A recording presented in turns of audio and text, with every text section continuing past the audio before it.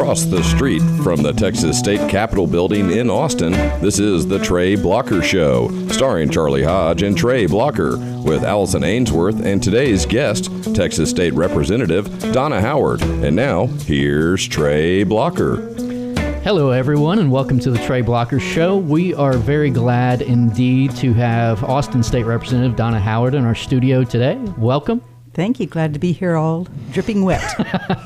Well, we may have some special sound effects in this episode because it is storming outside, and we've heard a number of cracks of lightning, and we apologize. We did not send someone with an umbrella to escort you into the building. I'm used to storming over at the Capitol, so it's nothing new here. At least you know what you're going to get with the rain. That's true. That's exactly right.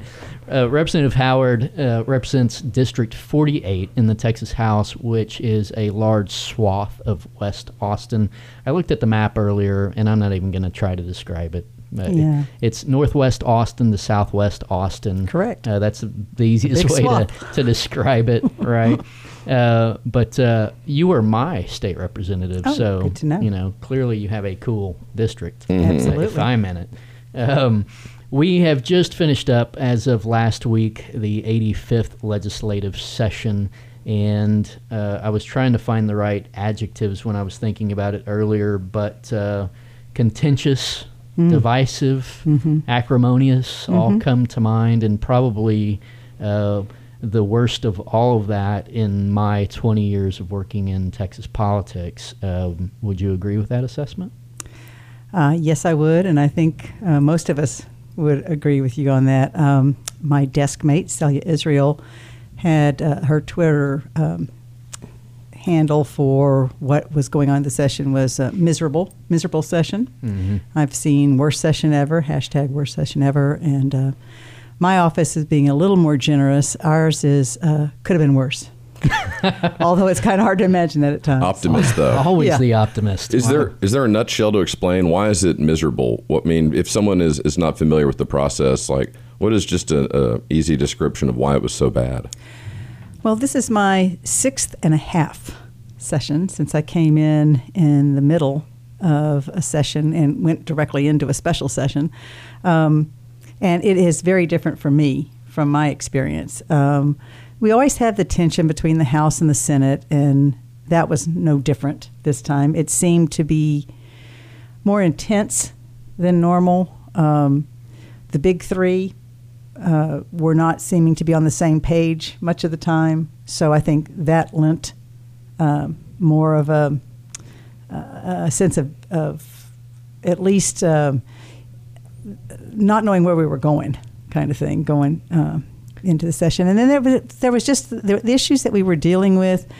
The ones that took front and center were very emotionally charged. Okay. That will do it. And the big three being Governor Abbott, Lieutenant Governor Dan Patrick, and Speaker Joe Straus. Correct. And interestingly, for those outside of the state of Texas listening, all three of them are Republicans. Correct. And they can't get along. That's it. That's it. They talk about the fact that we've got 3 parties here now: the Democrats, the traditional Republicans, and the Freedom Caucus. Sure, absolutely. Yeah. We had a member of the Freedom Caucus recently, and he actually had very kind words for you. Oh, he did, and said that... I need to listen to the whole show. And probably so. He talked about the issue that we're going to talk about a little later regarding... the backlog in rape kits and sexual assault in the state of Texas. And Representative Jeff Leach is who I'm speaking of. He's a Baylor alumnus, and so the issues kind of hit close to home for him. Absolutely. So, but we'll definitely talk about that a little later. So you were first elected in 2006, and that was in a special election, right? Correct? And then you had a very contentious election in 2010 that you were telling us about. Give us a little more detail on that, because that was a very close outcome on that race. Yeah, well, the 2010 election was certainly had a lot going on at the national level, a lot of displeasure, and that trickled down to the state and local elections. And as a Democrat, we suffered tremendous losses in that election, went from 74 of 150 in the House to 49. Oh, wow. And it was a big loss. And I barely squeaked by On election night, I had won by 16 votes out of almost 52,000 cast in my district. A month later at the recount, I had won by 12 votes. And then finally, middle of March, the appointed tribunal, if you will, at the Capitol that was having subpoenaed hearings on this determined eventually that I had ultimately won, but by only 4 votes. So I'm a walking civics lesson. Every vote counts. 4 votes. 4 votes. I mean, that's amazing. Yep. That is amazing. And what is the process? You said the tribunal at the Capitol. I'm sure no one understands what you were just talking about. It's happened several times before, and the Speaker of the House appoints a magistrate who actually has hearings. There are lawyers involved on both sides. As I said, there's subpoenas. They actually have hearings, and they're run like a court system, if you will. And then there's also a committee of legislators that are appointed that get the report from the magistrate after the hearings are conducted, and the committee makes the final decision, and based on what was presented to them, determined that I had won by 4 votes. So did you have to hire an attorney for this process? I did. Wow. I assume you were able to pay for that out of campaign funds. Luckily, I was, and because it was about $100,000. Or were you depleted at that point? I was depleted, but the law is set up to where you can actually raise funds past the normal date for a situation such as this. Wow. And you say that's happened a few other times? It has. It happened right before me with Hubert Vo when he was in a contested election with Talmadge Heflin. That's right. No, I remember that. Now, was any of this voter fraud that you hear about? You know, they've discovered no voter fraud at all. The challenged ballots really were just human error, basically. And most of the people who had to come and testify, it was actually kind of sad because there were people that were afraid when they came. They, especially, I remember a particular elderly gentleman who was afraid he had done something wrong. He had just signed his mail-in ballot incorrectly, but people take their voting very seriously, and when they're subpoenaed to reveal about whom they voted and talk about how they voted, it was a pretty, I think, traumatic experience for a lot of the folks who had to come testify. Wow. Yeah. I can only imagine the conversations that they had when they got those subpoenas, you know. And did anyone get subpoenaed and decide, no, I'm leaving town, I'm not showing up? Not that I know of. I think they all honored their subpoenas. They took it pretty seriously. So, okay, I assume you've won your elections since then with more than 4 votes. Yes, I have. Okay, good. So market improvement. Well, okay. So one question, we just talked about how contentious this legislative session was. It makes me want to ask you, why did you run in the first place, and what makes you want to keep coming back? Well, I have to decide about coming back next time. You know, there's still that decision to be made. I'm just really fortunate. For one thing, I live in Austin, so I don't have to make some of the decisions and address some of the challenges that many of my colleagues have to address with their families and leaving home and coming here 5 months every other year and then coming back during the interim for interim hearings and that sort, and maybe a special session. I guess we'll hear that tomorrow when the governor has his press conference. But, you know, I am here. I am at the seat of government. I've grown up in Austin. This is part of our community, politics is. I went to the University of Texas when there was a lot going on campuses in the early 70s, and got involved with a lot of the politics of the time. I have always been part of my professional associations in advocating legislatively. It's just kind of a natural thing for me, and not necessarily elected office. That was something that came later in life for me, but now that I'm here, it's truly gratifying to be able to do something that you care about and to feel like you're able to make a difference in your community. So for right now, I'm very happy to be a part of this, though I would have to say this last session took its toll. No doubt. And that's why everybody needs the summer to recover, right? Absolutely. Then you can make decisions. Yeah, I had a wise old lobbyist tell me one time, it was probably towards the latter part of session, and I'm sure I was complaining about something, right? Right. And he said to me, and I was probably threatening to leave town and start a surf shop in Costa Rica or something. Sounds nice. Right? And he put his hand on my shoulder and he said, Trey, you should never make any major life decisions 30 days before the end of a session or 30 days after the end of a session. Very wise words. Exactly, exactly. And I wish I could remember who that gentleman was so I could actually give him credit in the book that I'm going to write one day. I don't know. I don't remember who it was, but I think about that every session. So also in the studio today is Allison Ainsworth, who is our research director. And she's got a number of different other titles, but she's the glue that keeps the show together. She is also a student at the University of Texas. And so we try to convince her to sit in on as many of these shows as we can. You know, sometimes she wants to, and sometimes she doesn't want to have anything to do with us. I think it's Charlie's fault. I think it's pretty awesome that you have Hook'em Horn's student here down the street. Hook'em, yeah. Yeah, and also of the female gender to kind of add some balance to you guys. Absolutely. Oh, absolutely. Yeah. I have to represent, definitely. Yeah. Lord knows we need some balance, right, Charlie? Yes. So you did mention that you are a native Austinite. Does it make you feel sort of like a unicorn? I feel like a unicorn a lot of times. Okay. Yeah. Native Austinite, one of them. When I came into the legislature in 2006, I was the only Anglo-Democratic woman. We had many elected since then. Many lost in that 2010 election.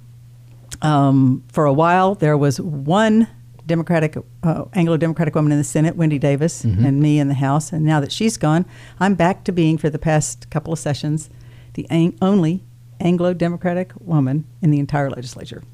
Oh, wow. It's an interesting fact. Well, do you happen to know how many Anglo-Democratic men are in the legislature? Yeah, I think right now we have 3 or 4. I have to count them in my head again. Kirk Watson. No, I wasn't counting the Senate. And in the Senate, we've got Kirk and Whitmire. Right. In the House, Tracy King. Tracy. And, I have to think here real hard. Joe Pickett. Yes, at El Paso. Uh-huh. And we had Elliot. Neustadt. But we do not Out of now. Don't make me do this. Okay, no, there's one more. We'll save you. We'll save you. I'll think of you in a minute. What would you attribute those numbers to? Oh, I don't know. You know, the immediate answer I have, and I don't know how much this is truly a part of it, though, is the redistricting and the way the lines are drawn to create the whole cracking and packing thing, where you might have to explain that. Where you have that's actually a term used with the challenges to the redistricting lines in terms of putting minorities, lumping them together in a particular district so that they have the ability to elect someone who can represent them. But what it also does is it then segregates minority populations from other districts and makes them less diverse. And there was a sense that some of the redistricting and the most recent redistricting lines that have been drawn made it more difficult, particularly for suburban women, which is a large number of the Democrats that we lost in 2010 were suburban women. I think the total Democratic women that lost in 2010 was 14. Now, a couple of them were replaced by women, but there were at least, I believe, 12 who lost where we totally lost having that female representation. So whatever the reasons are, I can't say. I don't think it has to do with the lack of women who are Anglo who identify with the Democratic Party, Sure. but somehow there's not a way to see that representation in who gets elected. Or perhaps in an effort to draw districts where more minorities get elected, it seems to marginalize Anglo-Democrats' ability And to get elected. that's part of it, yes, Okay. absolutely. Gotcha. But regardless of district, you represent a lot of people. I do. I mean, it sounds like being the only unicorn. It puts that burden on you. Do you feel that beyond your district? Do people contact you even though you don't represent them directly? People contact me that I don't represent directly, but I don't think because I'm an Anglo-Democratic woman. They contact me because they're interested in issues that they know I care about and that they don't feel like their particular representative is focused on those issues, or they don't agree with the representation that they're getting on a particular issue. So it's more issue-based, I think, than the demographics. Okay. So you are currently serving on the very powerful House Appropriations Committee. Yes. And also on arguably the even more powerful House Calendars Committee, of which you are vice chair. Right. Which do you enjoy better and why? Well, for me, I enjoy appropriations. I don't know how I got into thinking. I don't know how I got into liking numbers and dealing with budgets, but it started when I was on the Eanes School Board, and I had a great mentor, Lad Patillo, who was on the board at the time, and I got assigned to finance, which I didn't want, but he helped me, and I learned a lot about it and found out that I really enjoyed working with it. Got involved with school finance issues, and since I've been at the legislature, have dealt with that, but for the past 3 sessions have been fortunate enough to be on appropriations, and I really love being a part of looking at the foundational structure that is what makes our government run. And, you can pass a lot of legislation, but if you don't have the money to back it up, a lot of times it's just words. That's right. So being a part of it, being able to advocate for things I care about, being able to make sure that certain things get higher priority in the budget. Certainly I don't have the power to make things happen, but by virtue of the way that we debate things in appropriations, I'm able to advocate in a way that I was able to get some things into the budget that I felt were important to have. So it's really a huge responsibility, Absolutely. But one that I value greatly and take advantage of as much as I can.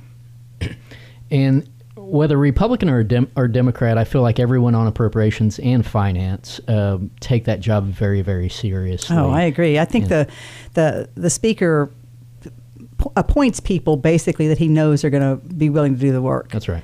And it's a great group of legislators. I really love working with the folks on that committee, both Republican and Democrat.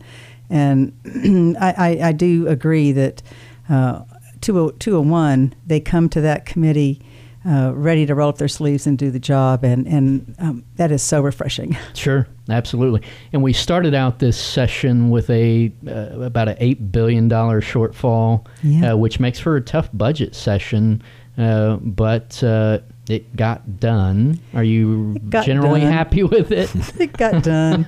That won't be the reason we come back for a special, that's for sure. That's good news. Yeah, I voted for it.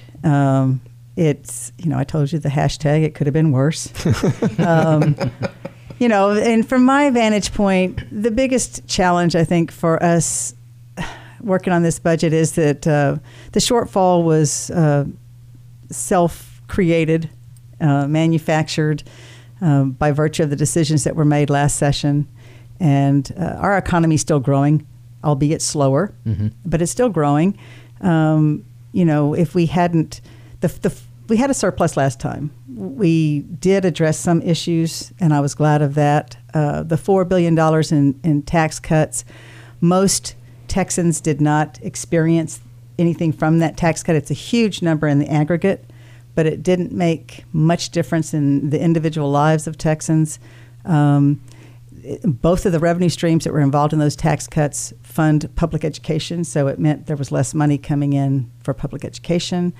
Then to make the decision to divert the $5 billion of growth to the State Highway Fund, again, a very good cause. We need to fund transportation, but it meant it tied our hands with growth in terms of the other things that we're required to pay for. So it was frustrating to know that this was self-induced and that we had created the dilemma that we found ourselves in. That's right. Well, you sit on the Article 3 subcommittee, which you help decide how we fund public education, correct?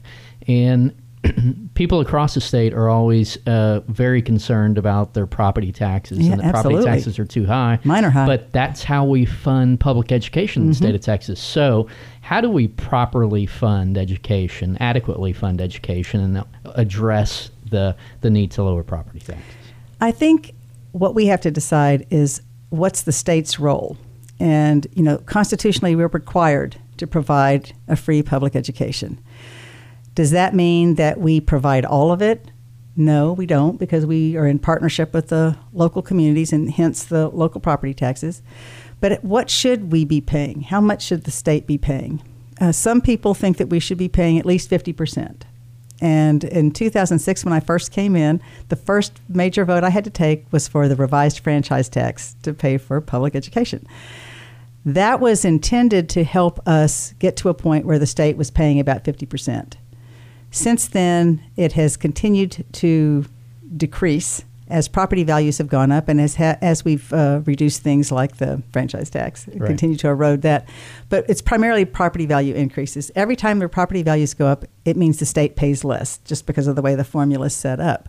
So right now, we're around 38%. I've been told it may be as low as 36%. Whatever the final number is, we're nowhere near 50%. And that means that more and more of the burden is given to the local property taxpayer. And because some communities, their property wealth is much less than others, we have the system of sharing that. So for Austin in particular, they spent almost $500 million in recapture funds from their property value increase. That is not helping the Austin School District, even though the Austin School District is 60% low income. So the system is broken. Mm-hmm. It doesn't work, and it is really burdening the local property taxpayers. And all of the rhetoric this session about SB2 and trying to address property taxes, I think, is really coming at it in the wrong direction, because over half of your property taxes goes to schools. If we really want to reduce property taxes, then we need to find a way for the state to find sustainable revenue streams that keep our share of it up and not overburden our local property taxpayers. Any suggestions? Of where we get that revenue? That's right. It's a real hard thing when, I'm somebody who worked on school finance with me at one time, Mike Boone from Haynes and Boone up in Dallas, a former school board member up there, testified at one time years ago that it's not in our DNA, in Texans' DNA, to have an income tax. And whether that's the case or not, the fact is that it does seem to be something that nobody wants to really address at this point. So then we're reliant upon sales tax and property taxes. Right. We already have some of the highest sales and property taxes in the nation. If we ask the businesses to pay some, we get into the issue now of people not liking the franchise tax, and I totally understand why, because you're paying a tax even when your business is losing money. Doesn't make much sense, but that was to avoid being an income tax. Right. So how do we find a fair business tax, which this was supposed to have been back in the day, that is spread over a large enough base that it can be a low enough rate to not have a negative impact on businesses, and yet bring in some kind of sustainable revenue stream that can grow with the economy, have some property taxes, and then the rest of what the state relies on pretty much is our sales tax. There's got to be a way to have that balance. But, better minds than mine can't seem to figure it out. I think I've got it. You've got it? You already mentioned it. Bake sales with or without utensils. I think that's what we've been missing this whole time. Sporks. So. Sporks were the key. Now we're ready. Let's get flush, everybody. I hope Charlie Hodge doesn't live in District 48, because you may have competition. Oh, it sounds like it. Yeah, he's already putting together his platform. I think you need to run for office. Sporks. Sporks For everyone. We'll see about that. I don't think I could take it. My temper is way too short. And you were talking about how you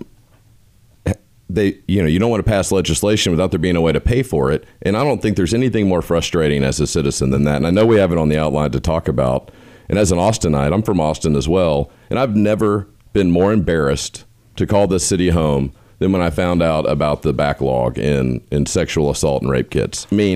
Just ashamed to be a part of a city where we cannot prioritize the processing of these kits that have been collected from women and men that have been through just awful, excruciating experiences, and then they don't even get the dignity of a follow-up or at least a complete processing of their kit. It's shameful, and it makes me so upset that they collect the kits, but then there's no money to pay for them. How can that even happen? Yeah, and unfortunately, it wasn't just Austin. It was all over the state that we were having that happen. There's a lot of factors that went into it. Part of it was the financial resources. There were other issues, though, as well, as we've learned more about this. A large number of sexual assaults are done by someone the victim knows. There was a sense among some that they didn't need to do the DNA testing because they knew who the individual was. There was also the issue of there's a huge amount of underreporting in sexual assault cases. And then on top of that, a huge number of those who decide not to follow through. It's very traumatic, as you said. And just going through the process itself is traumatic, especially if you know the person. So some of the decision of not testing the kits had to do with those factors. What we've found, though, is that the national database that has now become very robust is dependent upon these kits being tested and that information going into that national database. Houston, which has taken this on and done a very good job, I think had something like 30% hits on the DNA kits that they tested with this national database, which means we're seeing repeat offenders or people who have committed some other crime. But the fact is, this is a way we can also get some people off the street and prevent further crime, especially further assaults. And as you also pointed out, I think I totally agree with you, the dignity to these victims to make sure that we're taking this seriously. The forensic exam that's done for these DNA kits is hours long, extremely invasive. You're photographed and examined from head to toe, scraped, all kinds of things done, to have been assaulted and then to spend hours in this exam and not have your kit tested is disrespectful. I totally agree with you in that. Yeah, you have all the shame, but none of the justice. Right. You were, what can, the process, it's described as 4 to 6 hours long, but do you know off the top of your head how far back some of these kits go in the state of Texas? Well, they went back a couple of decades. I don't know where we are right now because we did make some headway. We appropriated some funds for it. And in fact, the budget we just passed has, I don't remember the exact number. I want to say it's something like $4 million to also address the backlog. Victoria Neave also passed legislation that allows for voluntary contributions on your driver's license renewal, I believe it is. $1. Yeah, right. to help with this. But part of what we're also seeing is some of the areas are catching up. This funding is going to help with that. The legislation that I passed is to help with the tracking of the rape kits. Additionally, we found that part of the issue with the backlog and then also with just moving forward, as horrible as this sounds, is these kits can get lost in the process. You know, you go to have your exam done in a hospital across Texas somewhere, and it's not just this box, this kit that has the evidence in it. The forensic evidence can also be on clothing and bedding and that sort of thing. It all has to be put together somehow, kept together. Properly, too, in the chain of command and all that. Exactly, because it goes from hospital exam rooms to police headquarters to DNA labs it goes through to several places. So what the legislation we passed addresses is an RFID kind of like you do your Amazon tracking. Okay. You know, so they have a way to tag all of the materials, and you can actually track it and find out where it is in the process, which prevents the loss for one thing. Also could exert pressure if you see that things are not moving through the process as they need to be. But one of the most important things we heard from victims, survivors, is that it gave them a sense of control, that they can actually know where their kit is. Mm-hmm. Being assaulted, sexually assaulted, is one of the most violating things that can happen, where you totally lose control over your own body even. And to have just this small thing was very significant to many of the people we talked about, because it gave them some sense of control, that they at least knew where the kit was, they could check in any time, and they could find out where it was in the process. So the bill that you're speaking about is House Bill 281 that you passed. Mm-hmm. House Bill 1729 is the bill that Representative Neave passed, mm-hmm. that would allow a person renewing their driver's license to donate $1 to help address this backlog. And I think both of those are great pieces of legislation, but at the core of this, help me understand this. If a person is raped in Austin, Texas, or Dallas, Texas, or Houston, Texas, they go to the hospital, they endure this process of having this kit compiled. who at that point is responsible for making sure that gets tested and paying for that test? Well, that's a good question. And I think I don't have the exact answer for you on that. I think that some of the victims are having to pay for some of this, which is also something mind-boggling. Mm-hmm. So they're funding their own kits Yes. to be processed? Yes. Oh, wow. But I don't think that's always the case. I know that there have been some federal grants that Austin and some other areas have taken advantage of that have given them the funding they need to do the testing. Again, I think the problem is when we don't have a sustainable revenue stream to do this. And as horrific as it is, this crime occurs very frequently. And there doesn't seem to be any diminishment in that right now. And so the fact is that as long as we have this crime committed and we have this process of identifying forensically the information that we need to bring the person to justice, we're going to have to find some way to pay for that. And part of what we're hoping we can get more efficient with this tracking system, DPS will be responsible for this and will coordinate it throughout the entire state. Part of the cost may have to do with the lack of coordination of what goes on. Not every community has these facilities. You've got to have, not everybody can have a DNA lab in their community.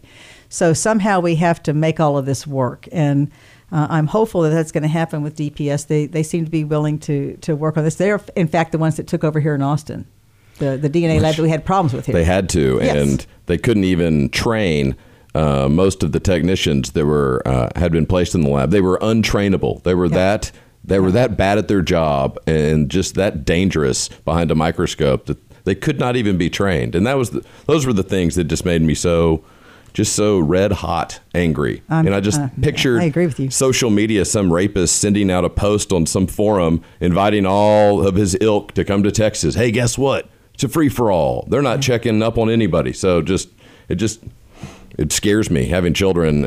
It makes me worried. Well, of course, we also want to be addressing prevention of this in the first place for your children and Yes. others as well. And we have more to do there. But I think some of the things that have been going on, you mentioned Representative Leach and the work that he and many others were doing to try to address, at least at the college campus level, making the environment such that it's supportive of people to report when things happen, but also to hopefully reduce this event. And I think we need to start earlier in life as well with kids in public school, understanding respect for one another and how we treat each other. This is a pervasive systemic issue. So Representative Leach worked on that issue. Senator Kirk Watson here in Austin worked on that issue. And I think their heightened sensitivity to the issue arose from the rape scandal at Baylor that started in 2015. Art Briles, the head football coach, was fired. President Ken Starr was fired because of it. It was discovered, I believe, in January of this year. There was a lawsuit that claimed that 31 Baylor football players committed at least 52 acts of rape in just 3 years. And at every level of that university, they covered it up, and they tried to cover it up. And on a couple episodes, I've mentioned Baylor and this incident at Baylor, and we talked about it with Representative Leach, but it's pervasive throughout universities across the country. I think the stat that we were looking at earlier, Allison, suggested that 1 out of 5 women on college campuses have been sexually assaulted, and that's it's just appalling. And as a man, I wonder, where are these fathers who are raising these sons who do not respect women and who think this is okay?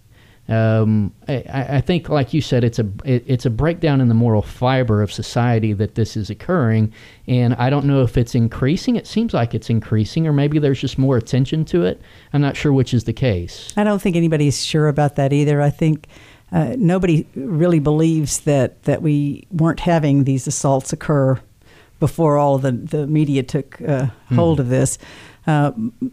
it has taken front and center on a lot of the college campuses now. End Rape on Campus, that organization has done a whole lot to bring people's attention to this, because some of what actually that organization got started because there were some women who had been assaulted and felt like they were not getting responses from administrations on their college campuses that were respectfully addressing what was going on. And as they got more and more involved, found out that this was really pervasive all over the country in terms of our college campus cultures.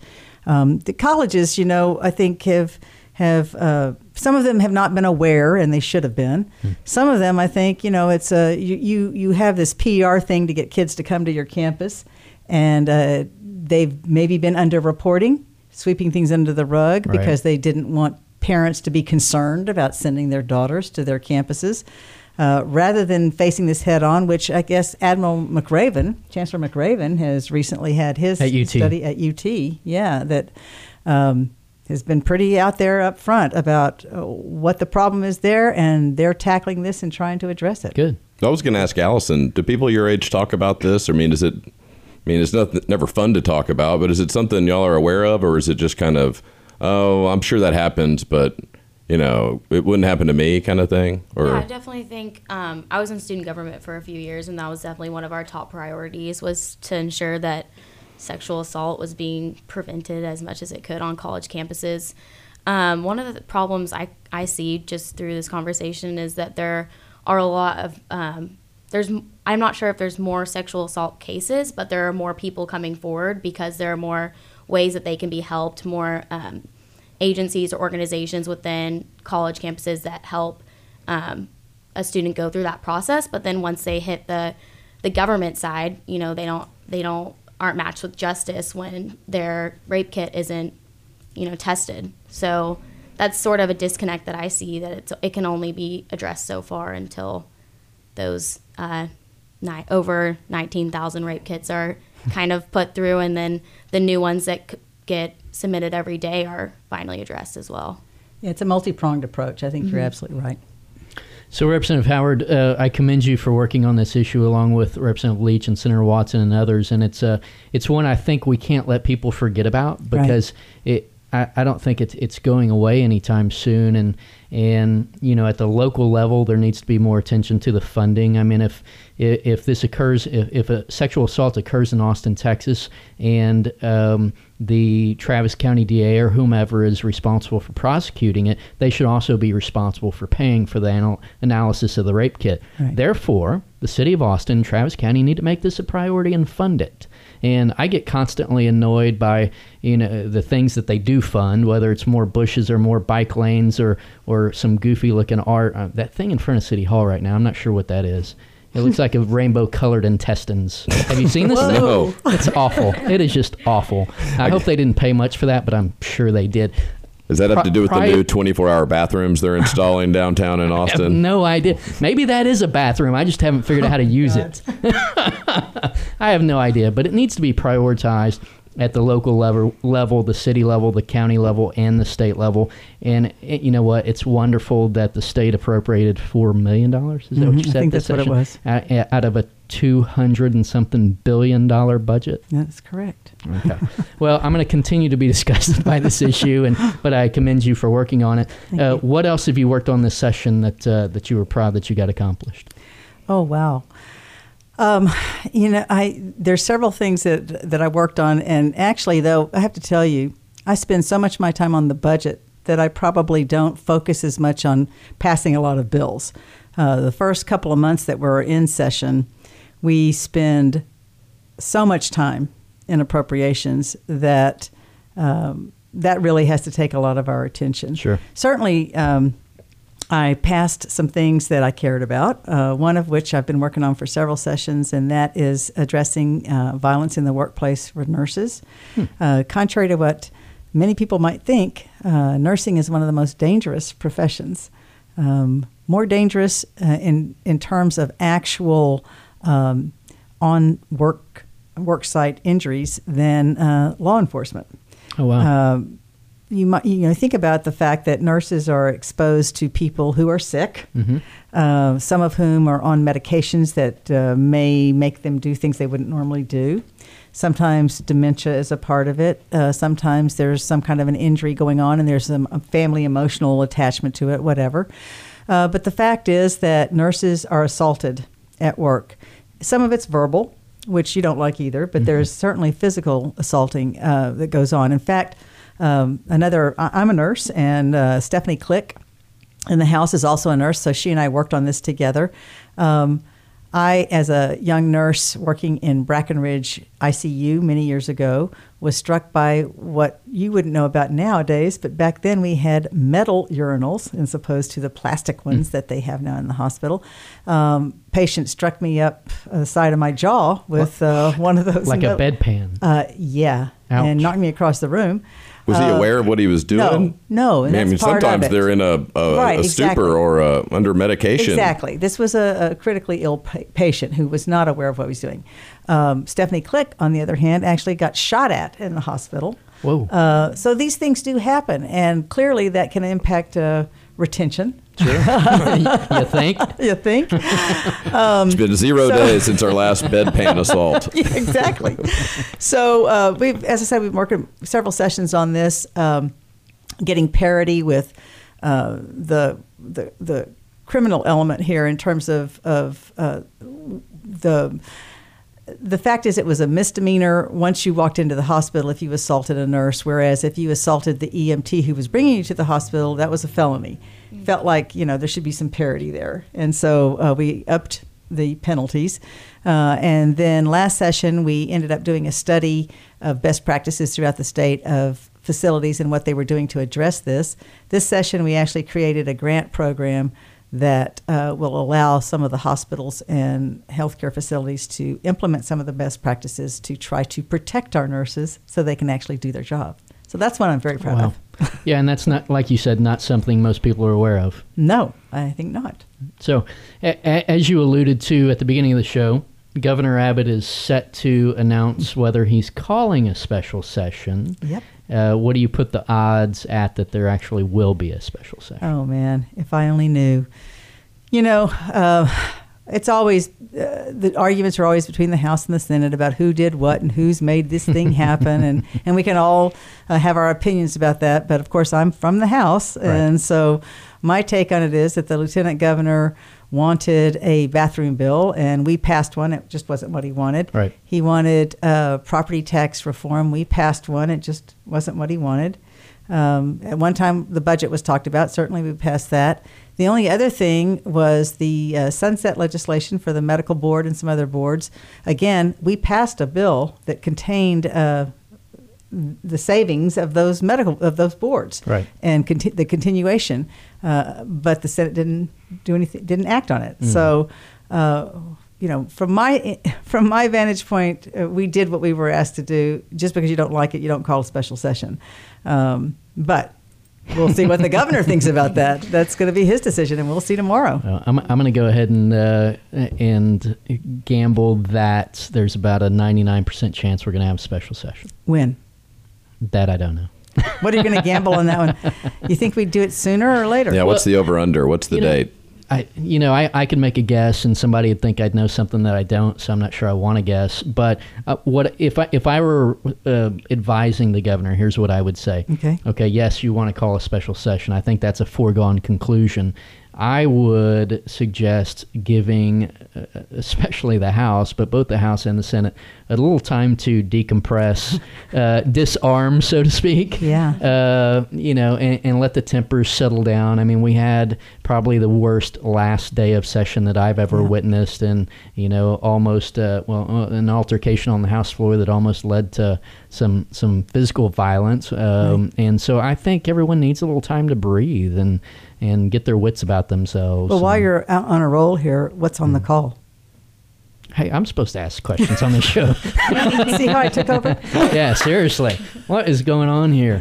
Well, I think the medical board is an issue, right? Gonna take the bait. Yeah, I'm taking the bait. Medical board's going to have to be an issue. I think property tax is going to be on there, and I think bathrooms. That would be my guess. Okay. Sure.